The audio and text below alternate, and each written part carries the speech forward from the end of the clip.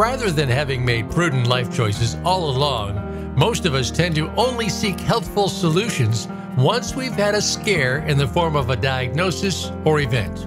This is Healthscape with Dr. Trevor Campbell. In this program, we'll show you the techniques, innovations, and holistic ideas that you can use to put yourself on the path to better health. Now, here is Dr. Trevor Campbell. Welcome to Healthscape on the Voice America Health and Wellness channel. I'm your host, Dr. Trevor Campbell.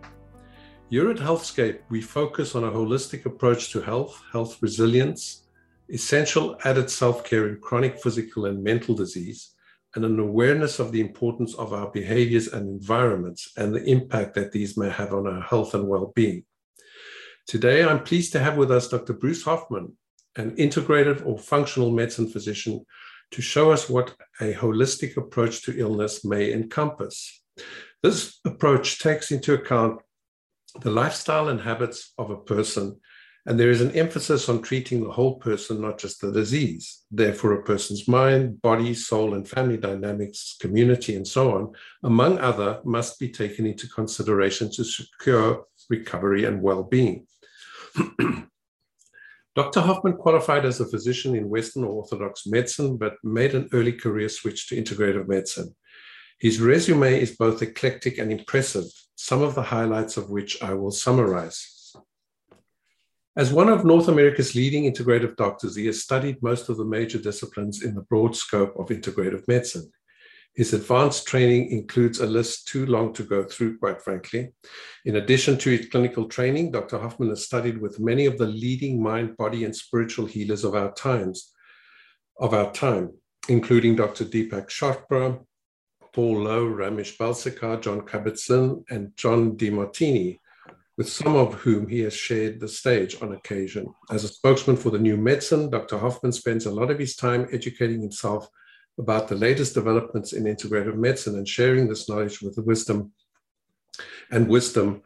with people from all over the world. As founder of Center for Preventative Medicine, he is now the present medical director of the Hoffman Center for Integrative Medicine. Dr. Hoffman is leading the field of integrative medicine and the emerging field of spirituality and mind-body medicine in Canada.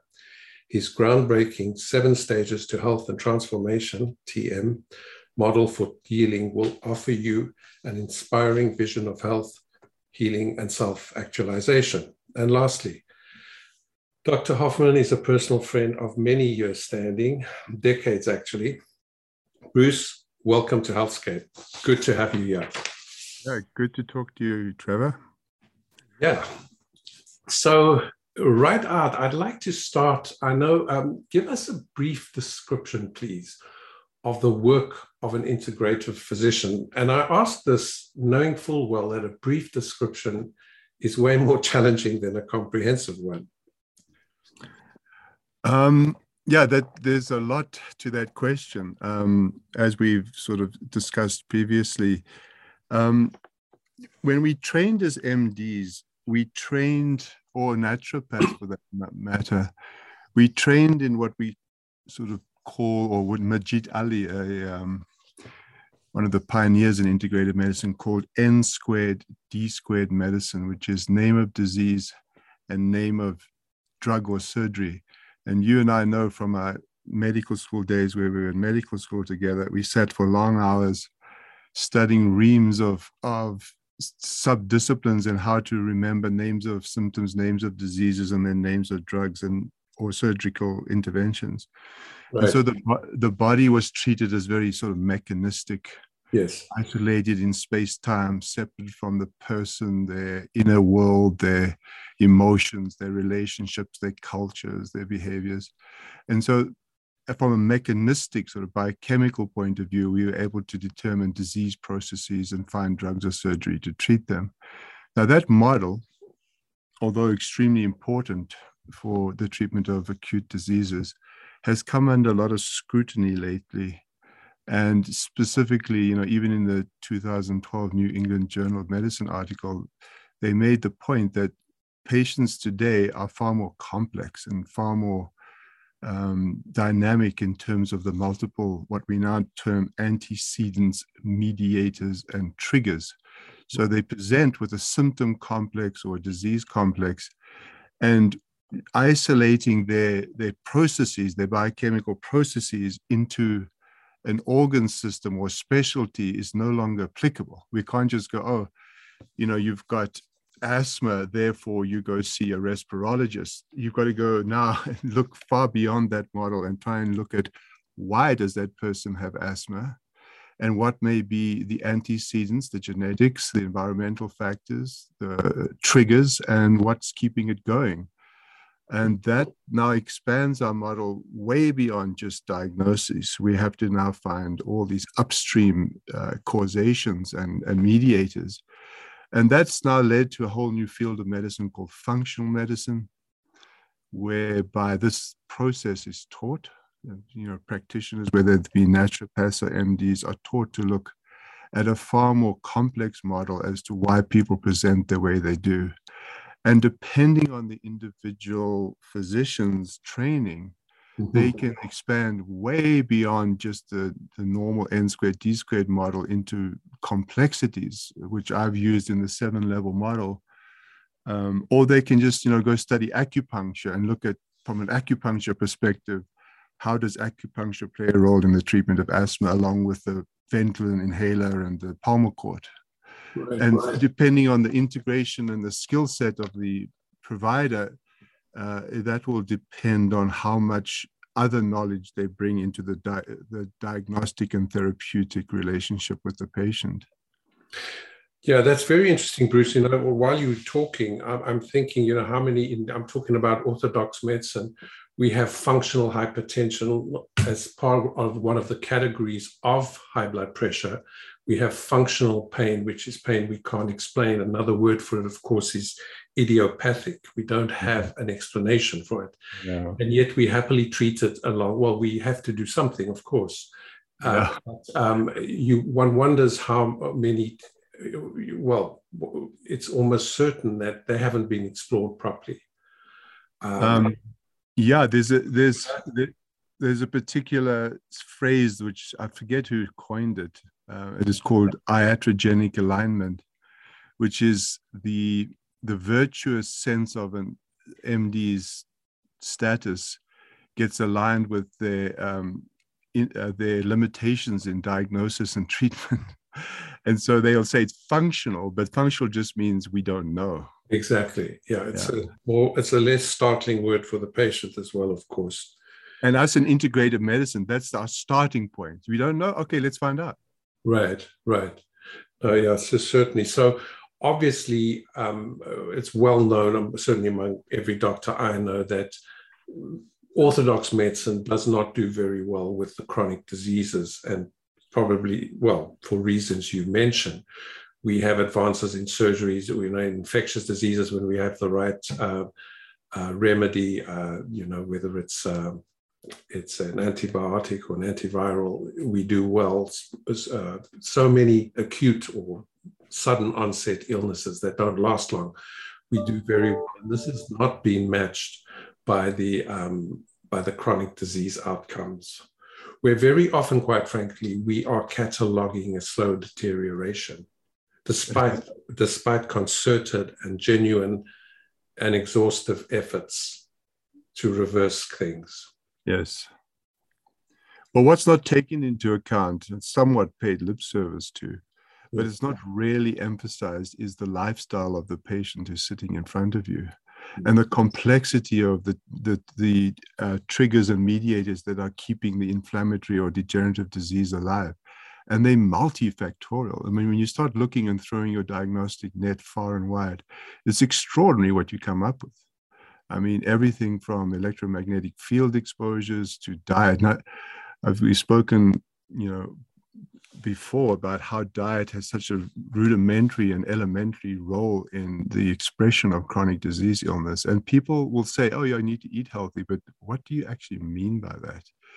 Your gut, we know our gut microbiome is richly innervated by all these microbes. I mean, there's 10 times more microbes in your gut than, cells in your body. You're more gut microbe than you are yourself.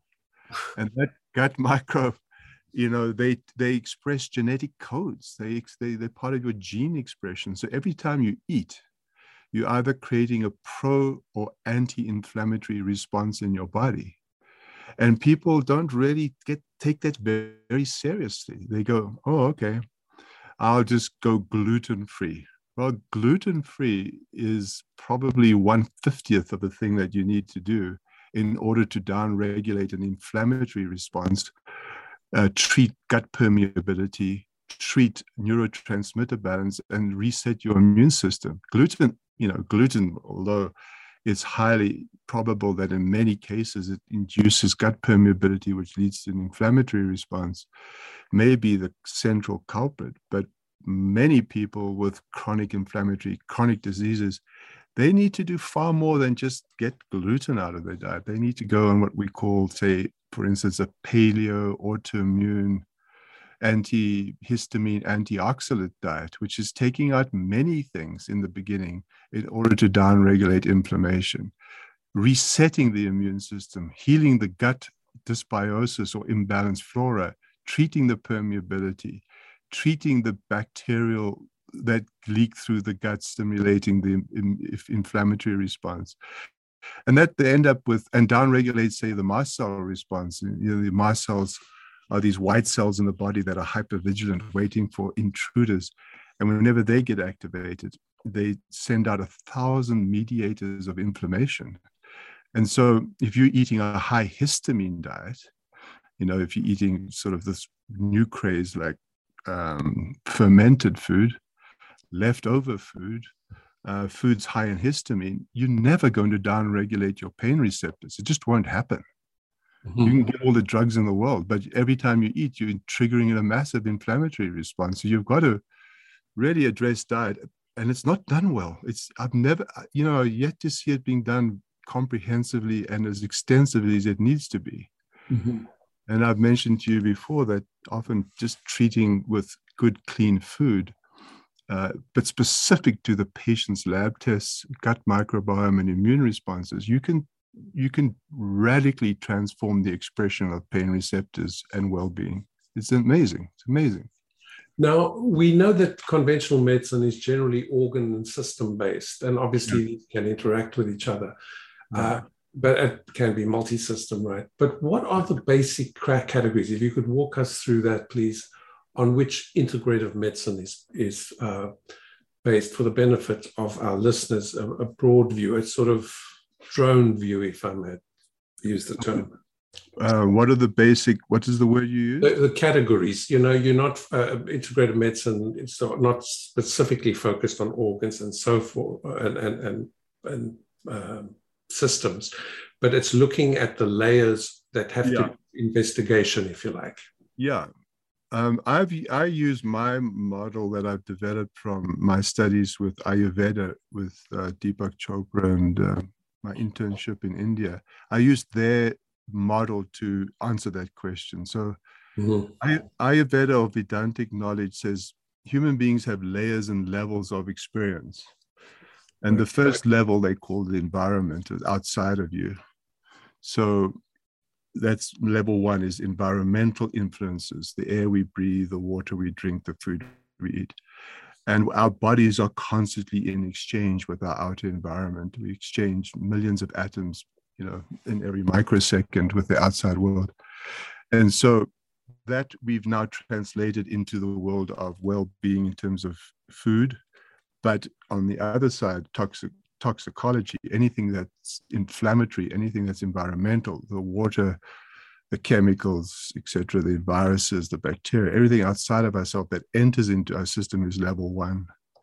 Level two is our physical body, whether it be biochemical or structural. So we have all sorts of different diagnostic categories in there, the medical sciences, biochemistry, genetics, etc. We also put into that chiropractic, orthopedics, dentistry, because the structure of the jaw is highly influential on many, many systems. Chiropractors do fabulous work sometimes in balancing structural subluxations that can affect a nerve, how nerves innervate different organs. So that's level 2, structure and biochemistry. And level 3 is everything to do with energetics, or what we call the electromagnetic body. We are electrical beings, and the electrical substance creates sort of these mini voltages of our cell membranes. And it's the integrity of the cell membrane that determines which information gets in and which toxins get out. And if the electrical membrane is set at its low polarization, you have dramatic effects on information passing in and out of the 10 to 30 trillion cells of the body. So that's level 3, the electromagnetic body. And that also takes into account the brain, the central nervous system, the peripheral nervous system, and the very often overlooked autonomic nervous system. Mm-hmm. So in my clinic, we spend a lot of time looking at the brain through QEEGs, through neuroquant MRIs. We look at the heart rate variability. We look at sympathetic dominance versus parasympathetic dominance. We do a tremendous amount of work with the autonomic nervous system. And modulate that. For the listeners, that's the nervous system that's not under one's control. Well, it's said not to be under one's control, but because it acts autonomously, but it can be brought under our conscious control through self-regulation practices. And it's that aspect of our autonomic nervous system that is often highly dysregulated in trauma. People who present to your office with either inherited or early developmental trauma, whether the trauma be one of abuse or one of neglect, they have dysregulated autonomic nervous systems. And you can see that objectively on QEEGs, on heart rate variability, and biofeedback devices that you can assess body temperature, sweat responses, muscle tension, et cetera, et cetera. And, just to divert for a second, people who present with complex illness who've had extensive trauma, they don't have a window of tolerance or an ability to self-regulate. And so it's almost impossible to go and start treating them structurally level 2, or even from a toxicological point of view, level 1, when they aren't able to self-regulate their own physiology. Right. You just don't succeed. You have to treat the dysregulation of the autonomic nervous system before you can start treating downstream. Mm-hmm. Then the level 4 is everything to do with what we call so-called emotional body. Aspects of our emotional life that become dysregulated due to trauma and other events, and we call that level 4. There's different brain structures that correlate with this too. The first 10 years of our life, our so-called reptilian brain is developed, where we develop safety with parental regulation, external parental regulation.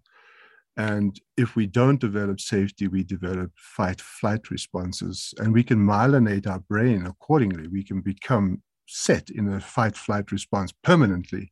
And many people with that setting don't even know it. They say, oh, no, I'm not stressed, I'm not anxious. You do the objective assessments and they're through the roof. And they go, oh, maybe I'm just set that way. And you say, yeah, probably. And they're very sort of human sometimes to see that unconsciously they've had a very high stress response their whole life. So that's the first 10 years of life, is the reptilian brain. The second 10 years of life, you develop the limbic brain, the emotional brain, the amygdala, which you learn either fear or safety through connection with peer groups. And that can become extremely dysregulated. When we look at QEEGs of some of our patients, when we look at neuroquant MRIs, where we actually pixelate different anatomical structures of the brain and look at them, sometimes that amygdala, due to a lot of fear and distrust of outer authority figures or parents, that amygdala can be twice the size of their peer group. It's just hypertrophied. It's gotten bigger because it's constantly being triggered by the fact that they live in a hypervigilant world. Yeah, it makes you think of that line, pick your parents carefully. Well, definitely. The mother's right prefrontal cortex, the right part of her brain, when they look at the child and they develop limbic resonance, they, the child looks to the mother looks to the child, and they attune to each other through limbic resonance, and they develop a sense of trust and safety. Right. That's so crucial to early development. The sense of self is established by good resonance and attunement between mother and child. And the child never really leaves that attunement until they're in their 30s. Parents forget that they are the external sort of regulator of the child's impulses and fears until the child is ready to leave home and has developed the third brain, which is the mammalian cortex, which learns to inhibit all the fears and mistrust of the early life. Now, the adult is the external regulator. It teaches the child to inhibit impulse and fear by creating an equal amount of support and challenge to the child as they grow up and face the world. A good parental influence teaches the child self-regulation. And you can see, from all these experiments, they've done these ASICs, adverse childhood experiments, children who are born into trauma and who've had adverse childhood experience have 4 times more disease processes than those who haven't. It's very obvious, you see it all the time. Right. It also reinforces what the British psychiatrist Bowlby said. He said the most important thing in childhood is for the child to learn basic trust. Basic trust. Yes. Now Porges has come along lately, Stephen Porges, with his polyvagal theory, and he's differentiated the autonomic nervous system to different components. And he says it's the ventral vagus which creates that sense of trust. And the ventral vagus nerve, the parasympathetic relaxation part of our nervous system, that innervates the eyes. It innervates the prosody of the voice. So we create trust through the way we speak and modulate our voice, by the way we smile, by the muscles tone around our eyes. And guess what we do now? We go wear masks and we Botox ourselves. So our entire sense of attunement to trust is not established. I had a therapist who phoned me one day and she said, I had a peculiar experience today. I tried to work with somebody who was in high trauma, but I couldn't read her because her face was immobile. And then I said, was she Botox? And she said, yeah, she's had tons of Botox. I said, that's why you couldn't regulate with her, because there was no movement. There's no trust. There's nothing to work with. There's no sense of trust being established just through the facial gaze and the voice, It can kind of throw one's GPS, right? Your GPS is thrown for a loop. Yeah. And then the fifth level is the ego, the sense of self, the ego, where we develop, it's our sort of conscious mind, where we develop our self-image, our internal dialogue, our beliefs, our reasoning, our attitudes, our values, our morals, our ethics, and most importantly, our value system, and also our defenses. We can have good ego defenses, which get us out of trouble, and or we can have very solidified and very rigid defenses which keep us from being able to shift and change our orientation to the world. There's a subgroup of psychotherapy called ISTDP, intensive short-term dynamic psychotherapy, that actually just deals with defense structures, why people can't access the emotions that they've suppressed. Many people present, say, with anxiety, but anxiety actually isn't an emotion. It's a defense against feeling emotion. And sometimes people are highly defended because they're anxious all the time, or they have OCD, but underneath that, there's sadness, there's despair, there's anger, there's rage, there's murderous rage, but they daren't let that come out. They defend against it. And they develop this persona or adjusted self that then gets them through the world safely, but as a defense. And often that defense structure will brace them against further trauma, but it'll also cause symptoms in the body, like fibromyalgia and other things. So often, you don't treat fibromyalgia with, guaifenesin or some of the drugs they use. You actually deal with the defense structure of the individual and send them to an ISTDP therapist, or you send them to a somatic experiencing body trauma-based therapist who deals with self-regulation in the body. you don't approach the problem at the level of the problem. Which again brings us back to neuroplasticity, or the brain's ability, central nervous system's ability to change itself under certain conditions. If one doesn't learn certain behavioral processes, one cannot benefit from it. That's right. So they face life at an enormous disadvantage. And of course, I mean, yeah, right? And our traditional system doesn't take into account these layers and levels that show up. You know, you go to a pain clinic, and you know you'll get all the meds and the injections, and you'll probably get to go to practice maybe mindfulness meditation, or you get to see a CBT therapist.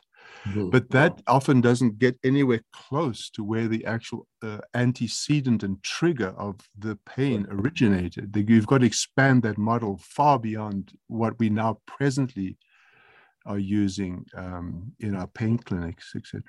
And it's long been known in chronic pain that many people who suffer from it have a very strong history of childhood abuse issues.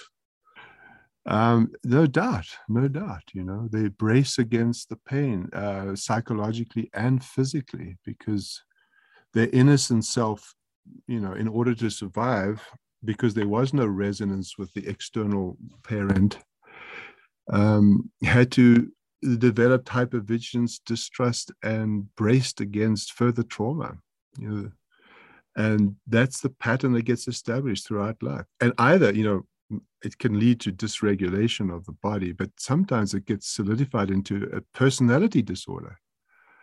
And a personality disorder is almost immutable in many ways, in that it's so hard to treat people with personality disorder. Now, mood disorders are different, but personality disorders are fixed ways of being in the world that are sort of structured and difficult to penetrate. You know, DBT was developed to treat borderline personality disorder, but not that successfully, I might say. That's the dialectical, right? Yeah.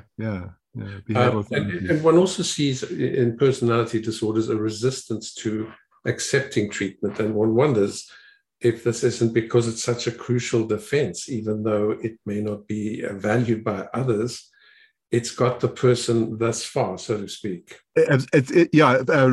Cal Shared, the great Jungian analyst, said there's two types of defenses. There's ego defenses, which Freud sort of enunciated, you know, and then there's soul defenses. Yes. Soul defenses when there's a last vestige of innocence left, and the person will not allow anybody close. There's such a high resistance to that last innocence being sort of penetrated. Right. And it's all pre-verbal. All of these defenses develop at a very young age. So it's not conscious, you know, it's unconscious. So a soul defense usually implies a very much deeper trauma and a much more difficult therapeutic pathway ahead. It's very different from just ego defenses, which can be penetrated through ISTDP and other therapies. Right. Level 6 is the so-called unconscious aspects of ourselves, our so-called soul, if you will. The first half of life is ego-based. We're out there in the world doing battle. And then the second half of life is more, you know, integration of those parts of ourselves we left behind in the pursuit of partner, wealth, money, knowledge, and procreation. And so that's considered the soul. Jung coined the term, you know. Or like the bards and seers will tell us, we spend the first half of our life trying to be the same and the second half different. Yeah. We try and bring home yes, parts of ourselves we left behind in the pursuit of outer gains, outer, you know. A return to self, really. Return to self, a more integrated self. Yeah. Carolyn Mace, I think, says we come home to a more integrated self. And it's so true, and one sees it, you know, in one's peers.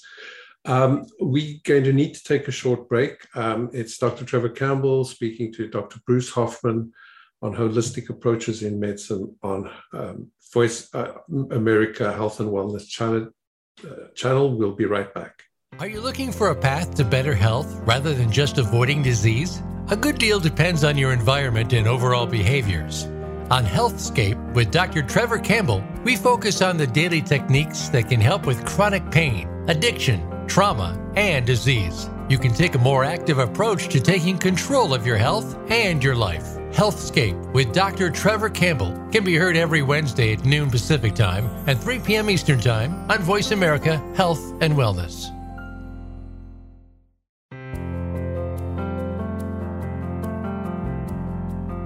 You are listening to Healthscape with Dr. Trevor Campbell. If you have a question or comment about the show, please send an email to host@trevorcampbellmd.com. Now back to the show.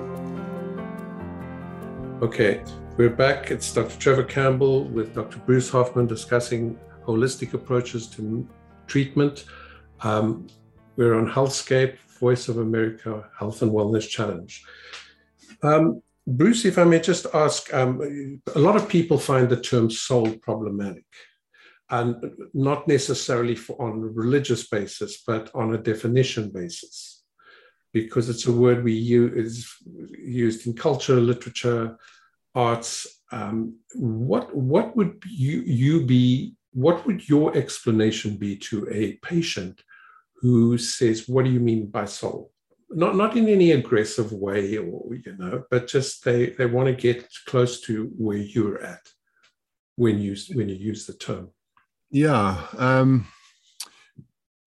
it's used in a way that has led to a lot of sort of New Age glibness, and I appreciate that. But Jung said, Carl Jung, the great psychoanalyst, turn of the century. He said, we've got this outer ego-based world, which is in space-time, but behind that sort of space-time ego-based world, there are aspects of ourselves which are unconscious. He called them these unconscious influences, which he said don't really surface until the second half of life. Mm-hmm. And he went so far to say is that the structure of the psyche is actually objective. You can actually objectively determine aspects of our unconscious self that you can actually objectively define them. But the thing is about the unconscious self is that it doesn't speak to us through our conscious thought process. Mm-hmm. It speaks to us through symbols and synchronicities. It whispers to us, particularly in his world, through dream imagery. Right. And so he said, underlying all of our outer behaviors are our own individual, coarse, authentic, instinctual selves, which we often leave behind when we develop provisional selves to be in the world. But that always wants to come back. We want to be more authentically ourselves as we age. And so we get whisperings from the unconscious through dream symbols. And he says they often express archetypal images of how other people over eons have kind of engaged in this story of life, this great metaphor of life, if you will. And he, analysts use dream analysis to try and help a client through what is being asked of them in the second half of life that they haven't yet looked at. Mm-hmm. And I also use the second half of life, and I use symptoms teleologically. I use symptoms to often show me the path as to what's being asked of this patient when they present, that they haven't yet looked at. And when patients see symptoms as sometimes speaking to them as what they need to integrate because they've left parts of themselves behind, they often get a deeper meaning to their illness, and they start to see the necessity to integrate parts that they haven't yet looked at. We know from Myers-Briggs typology, we have different ways of being in the world, we're extrovert, introvert, thinking, feeling, etc. And sometimes when we develop a particular way of being in the world, so what we would call a more we have a positive way of being in the world, and we develop parts of our psyche that are sort of extroverted and thinking function. In the second half of life, we may have to go back and look at our feeling function and our introverted parts of ourselves. We may have to integrate the less, like if you're right-handed, you may have to sort of develop a relationship with the left-handed aspect of yourself. If you are very thinking, maybe you need to develop your feeling function. And very often symptoms will guide you into how you integrate a part of yourself that you haven't even looked at before. Mm-hmm. The symptoms often do that. They stop a person in their tracks. You know, I had a patient recently, a very high-powered lawyer, who developed heart disease. And he had no risk factors, not one, none of the traditional risk factors. It's quite uncanny. But what he did say was that, you know, he was very successful as a lawyer. He was very thinking type, very practical, very sensate. But he didn't have a relationship with his spouse. Him and his wife had a utilitarian arrangement. They slept in separate bedrooms. He wasn't really related to her, but they worked out an arrangement. And then I suggested to him, you've got no risk factors for heart disease. You've got a coronary calcium score of 400. You've got 50% occlusion of your left main coronary artery. Maybe your symptoms are telling you to develop an aspect of your emotional heart because you're not related to the feminine aspect of who you are. You've been out in the world, you know, as a masculine male, achieving a lot, wealth and fame and fortune as a high-powered lawyer. But you're not connected to anybody. You see people as objects to manipulate. Maybe you need to develop a feeling function. Right. And he, in all his great wisdom, he just completely got it. And he accepted that as a risk factor for his heart disease. And I to this day, I mean, I've just started working with him, but to this day, I still believe that that's going to be the central metaphor, a message from his soul, if you will, from this other aspect, the unconscious aspect that's pointing him where he needs to be in order to heal. You know, what he needs to address. Yeah, I deal with spirituality. That's a good rationale you've given, Bruce. I deal with spirituality in chronic pain treatment, and I try to avoid the word soul because even after thinking it through for years, I get tired up quite easily mentally on that subject. So what I talk about is spirituality, and I'm saying the soul is that faculty we have that can appreciate spirituality. And I just say all definitions about spirituality has two defining characteristics: meaning, like the meaning of life, where meaning becomes important, and the desire to connect with something greater than oneself. And it could be one's higher self or one's improved self. And that's the best I can do. But I do like the angle you come from. I separate spiritual from soul. Yes. Level 7 is the spiritual level. Level 6 is the soul level. And the reason why that's done, and that's done in Vedantic wisdom. When I thought about it, I was able to separate them. The soul can go from personal soul, the personal unconscious, to the archetypal, to the mythical. So there's aspects sort of that drift off into sort of symbolism and archetypes, but they're still connected to somewhat to your personal identity. Whereas spirit is that which is transcendent to you. Yes. And that's how I separate, and that's how Vedanta does that too. And so in ancient Greek temples, they used to have temples they were open to the sky. So they would say that once you sort of settle into your sort of your meditative practices, you need to open up to something that's bigger than yourself. It's not of you, because the overwhelm, the determine, our insignificance against the backdrop of infinity is rather overwhelming. And so when we surrender to there's something other than us, our ego is not the center of the universe. No. The evidence is rather overwhelming. So we just surrender to something bigger than ourselves. And in in sort of religious traditions, they call that's a different state of consciousness. It's not this normal state of consciousness.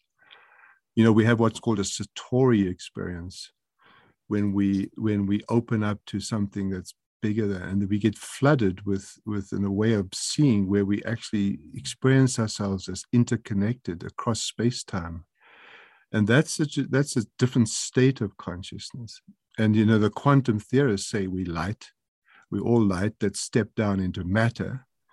And when we, as matter, surrender to something bigger than ourselves as light, we experience the eternity of space-time. There's no, David Bohm called it implicate and explicate order. There's lots of theoretical models around it.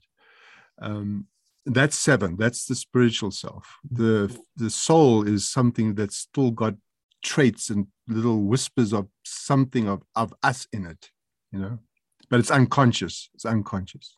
But would that not be the receptor, if you like, or the transmitter of spirituality as a conduit?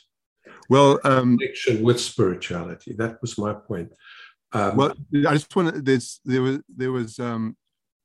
They've determined that the tubulin in the brain is actually the anatomical area where light gets transmitted into matter. It's in the tubulin of the brain. And the tubulin is very easily destroyed by external environmental toxins, particularly mercury.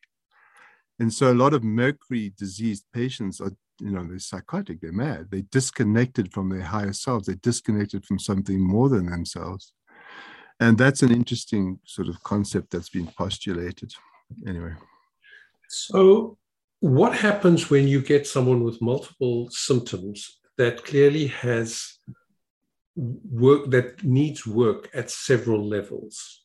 How do you approach that? How do they stay motivated? And I mean, this must take multiple visits, surely, over extensive time. Or yeah. How do you manage it? Well, first of all, I can't do what I do under traditional healthcare rules and systems because we allowed 5 to 15 minutes per appointment. So obviously, this model can't exist under that. Yeah. So I do initial 2-hour appointments. And I take a history and I'm looking for symptoms, diseases. I read all the specialist letters, all the lab work, all the special investigations. And then I have a system of going through all the, looking for antecedents, genetic inheritances, and then triggers, things that may have triggered their symptoms, at which their timelines of symptom presentation. And then mediators, things that which may be keeping them sort of dysregulated or ill or symptomatic. So that's a 2-hour intake. And that's then followed by the diagnostic testing. Now I do extensive traditional diagnostic testing because being an MD, I can still access traditional, I never bypass traditional diagnoses. You want to go through them. So I run a series of traditional tests, but then we use the world of functional medicine lab testing. And that's where I get a lot of my data for triggers of illness. And I also get a lot of data of where they are on the spectrum of optimization of biochemistry. Does, you know, traditional labs tell us disease or no disease, but functional tell us where are they on the spectrum of optimization. And that's where the jewel lies, is in all those labs. And then once you've done the diagnostic workup, there's actually before the diagnostic workup, there's a physical exam. And in the diagnostic workup, I often send to dentists for Panorex x-rays or cone beams. I send for brain QEEGs. I send for MRIs. I get people or building biologists to go into the homes and look at electromagnetic field exposures. And then I use a nutritionist extensively to look at the nutritional processes. I send for sleep studies because sleep is huge. I send to exercise physiologists to look at their exercise routines. And so that's all the diagnostic workup. And I also sent to a number of people, particularly one called Mark Walden, to look at family systems for inherited family trauma and early developmental trauma, and particularly looking for breaks in the bond, early trauma that influences physical symptoms. And that's the next piece. And then therapeutics. Then we do therapeutics, and that's extensive, and it takes a year or two to get somebody better. Usually, if they apply themselves and if they have salience, if they can see the connection to what they have, and they don't have ever one thing, they always have like 50 variables. Yeah, lots of things. And we use a lot of educational tools and materials to orientate them to the triggers and what they need to do to fix their cellular biochemistry. Medicine's advanced quite dramatically since Robert Naveau proposed his cell danger response theory, where he said that we're only as good as our mitochondria are. And our mitochondria are the first sort of canaries in the coal mine that when they start to see toxicity, they actually shut down and release their intracellular contents, which become pro-inflammatory. And so we now have labs that can measure that whole spectrum of mitochondrial competence. And most of the patients I work with take 6 months to 9 months to reestablish mitochondrial health and get out of the so-called stuck cell danger response. For the benefit of some of the listeners, the mitochondria are those cellular structures that are responsible for energy generation. Yeah, you take your macro and micronutrients, transform them into energy, ATP. Right. Yeah, you can measure ATP production, you can measure mitochondrial destruction, you can measure it now. We certainly covered a lot, and coming towards the end of the session, Bruce, I'd like to ask you, what is the best advice you have ever been given in your field of integrative medicine? The one thing that really crosses your mind every day. That's a difficult one, but I like to ask it anyway. Yeah. Well, three things, if it's three. Yeah. No, the thing that I get reminded of from time to time is that I'm only as effective in the therapeutic encounter as I am able to stay attuned to myself, as humble as I can be, as a healer, in limbic resonance and attuned to my patient's experience, and not go into a therapeutic encounter as hero, If a doctors like to occupy the hero archetype with all the knowledge and awareness that they have, and you get tricked by that and humbled. Just the other day, I was noticeably in the hero mode and got irritated by a patient's insistence upon something, and I had to phone back and apologize later. And I said, I'm sorry, because I definitely was occupying the hero archetype. So you stumble as you move into, a therapeutic relationship with your patient. So for me, it's staying attuned to what I don't know, what I do know, and doing the best I can to attune through limbic resonance, that part of the brain, the limbic brain, to my patient's experience, and not short circuit, just really see and hear who and where they're coming from and the complexity of their experience. Because they're not seen or heard. They weren't seen or heard by their parents. They're not seen or heard by the hero doctors. They get told all sorts of things like functional pain. And this is one of the greatest tragedies being imposed on patients, is this functional thing that people talk about. It's just, I've yet to see anybody with a functional diagnosis. They have real causation, and it's multi-layered. The doctors are practicing iatrogenic alignment. They just don't know. They've reached the virtuous limit of they've they have virtue and they've reached the limit of their knowledge base and they call it functional. That's a misservice that we place and project onto patients. So in answer to your question is to try my best to stay aligned and attuned to my patient experience without imposing my hero archetype and agenda on them that I'm all knowing and they're all sick. Because whenever I encounter a patient, I'm looking for the part of them that's not sick, that's not identified with their illness, that can evoke the healing response, that has intent, that can be inspired to get better.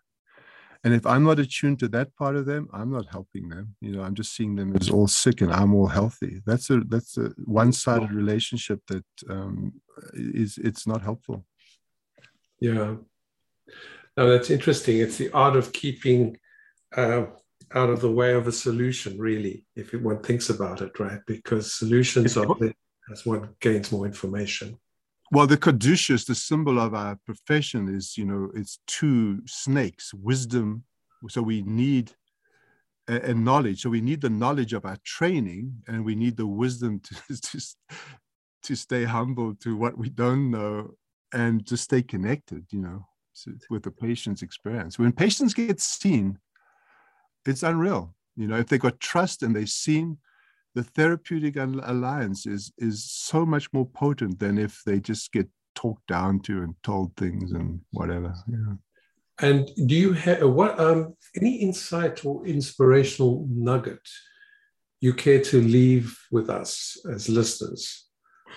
It doesn't have to be about you. It can be about health. It can be about your field. Just never settle for a diagnosis.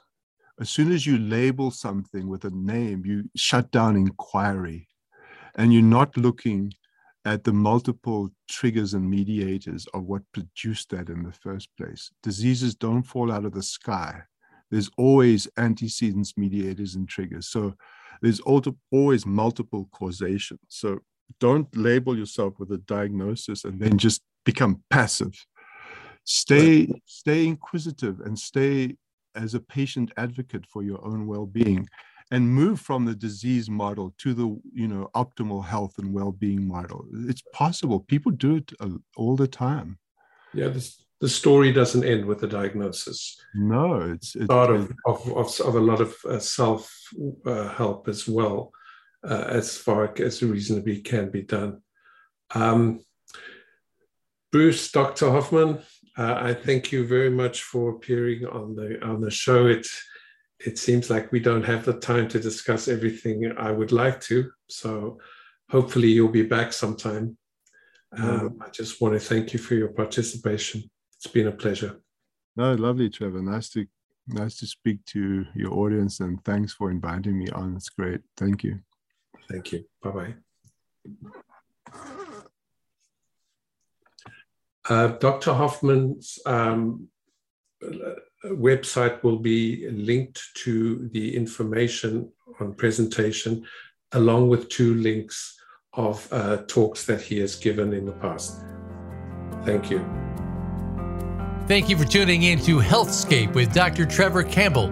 We hope you'll join us again next Wednesday at 3 p.m. Eastern Time and 12 noon Pacific Time, or listen anytime on demand on the Voice America Health and Wellness Channel. Have a healthy week.